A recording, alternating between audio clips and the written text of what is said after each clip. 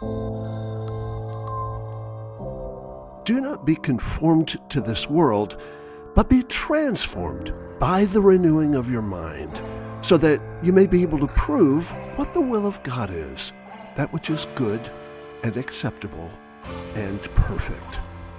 Romans 12:2. This is Resistance and Reformation on the Fight, Laugh, Feast Network.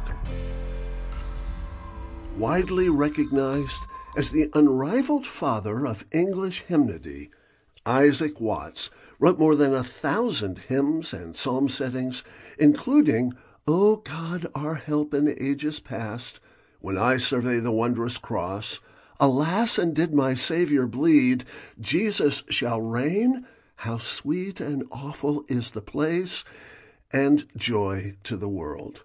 Church musician Mike Cosper has aptly called him the reformer you know by heart, but perhaps not by name. In addition to being a prolific poet, Watts was a scholar of wide reputation, a contemporary of Samuel Johnson, Cotton Mather, Isaac Newton, George Whitefield, John Locke, John and Charles Wesley, Daniel Defoe, and Jonathan Edwards. Watts was a successor to the great John Owen at the Mark Lane Chapel. It was just around the corner from Tower Hill and the All Hallows Spire, where Samuel Pepys watched in horror as the Great Fire of London devastated the city. He was a gifted preacher, a careful theologian, and an ardent apologist. He published more than 24 theological treatises, essays on psychology, astronomy, and philosophy, 3 volumes of sermons, the first children's hymnal, 7 pioneering works on educational pedagogy, and a treatise on logic that served as the standard university text at Oxford, Cambridge, and Harvard for generations.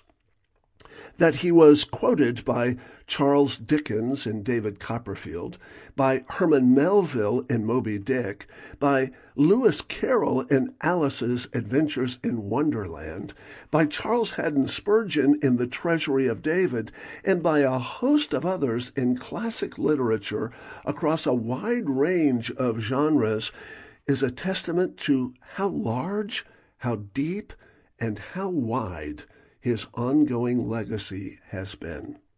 He was born into a Puritan home in 1674, when fierce persecutions against dissenters and nonconformists harried faithful families into perilous penury and travail. His father was a respected schoolmaster and deacon who spent years away from the family in prison and exile.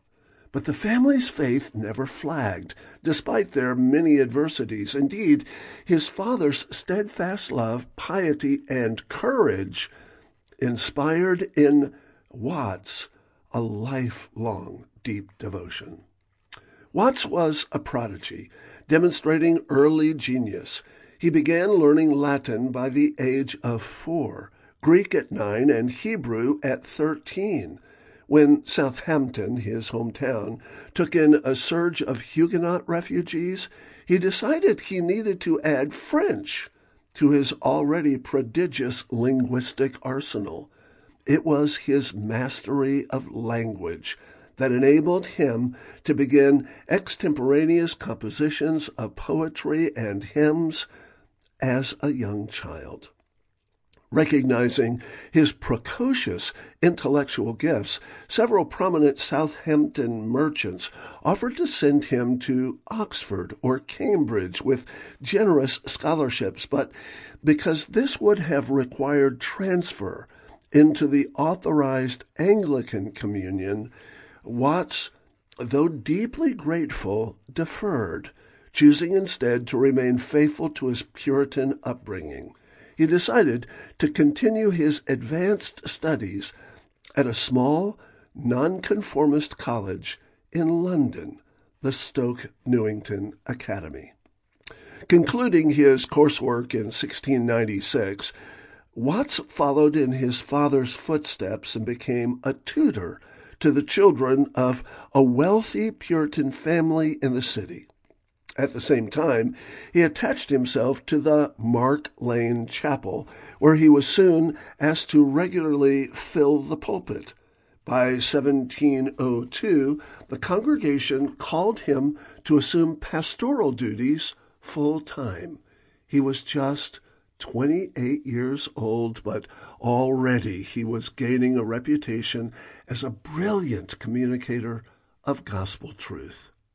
Avoiding the prevailing temptations of both theatrical ornateness and debased crassness, his rhetorical phrasing, syntax, and vocabulary were unerringly elegant, but always understandable, richly imaginative, yet unapologetically simple, substantively reverent, incisive, and theological, while simultaneously accessible, personal, and practical. Where the flights of faith and love are sublime, he wrote, I have often sunk the expressions within the reach of an ordinary Christian. I've used words of greater latitude and comprehension suited to the general circumstances of men. Thus, according to Samuel Johnson, he was the first who taught the Puritan dissenters to write and speak like other men, by showing them that elegance might consist with piety. It was his regular habit to compose a new hymn or psalm setting for every sermon he preached. As a result, his collected works are a treasure trove of rich scriptural instruction, incisive theological analysis, cogent topical apologetics, and penetrating gospel application. His carefully worked out theology of language and its implications for grammar, logic, and rhetoric, for worship, discipleship, and pastoral care, for theology, apologetics, and evangelism, for beauty, goodness, and truth, enabled Watts to articulately bemoan the devastating effects of the fall, where sins and sorrows grow and thorns infest the ground. But he also joyously celebrated the fact that Jesus has come. Indeed, he rules the world with truth and grace, and not just in a few isolated corners. Oh, no. Fields and floods, rocks, hills, and plains, they all bear the testimony to the fact that he makes his blessings flow as far as the curse is found. Watts could not have said it any more simply, nor could he have said it any more profoundly. Though he battled ill health for most of his life, he would work tirelessly for the better part of the next half-century, writing, teaching, composing, and preaching.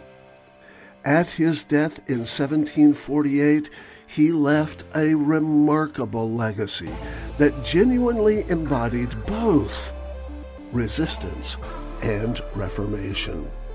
I'm George Grant on the Fight, Laugh, Feast Network. For more information and resources, go to georgegrant.net.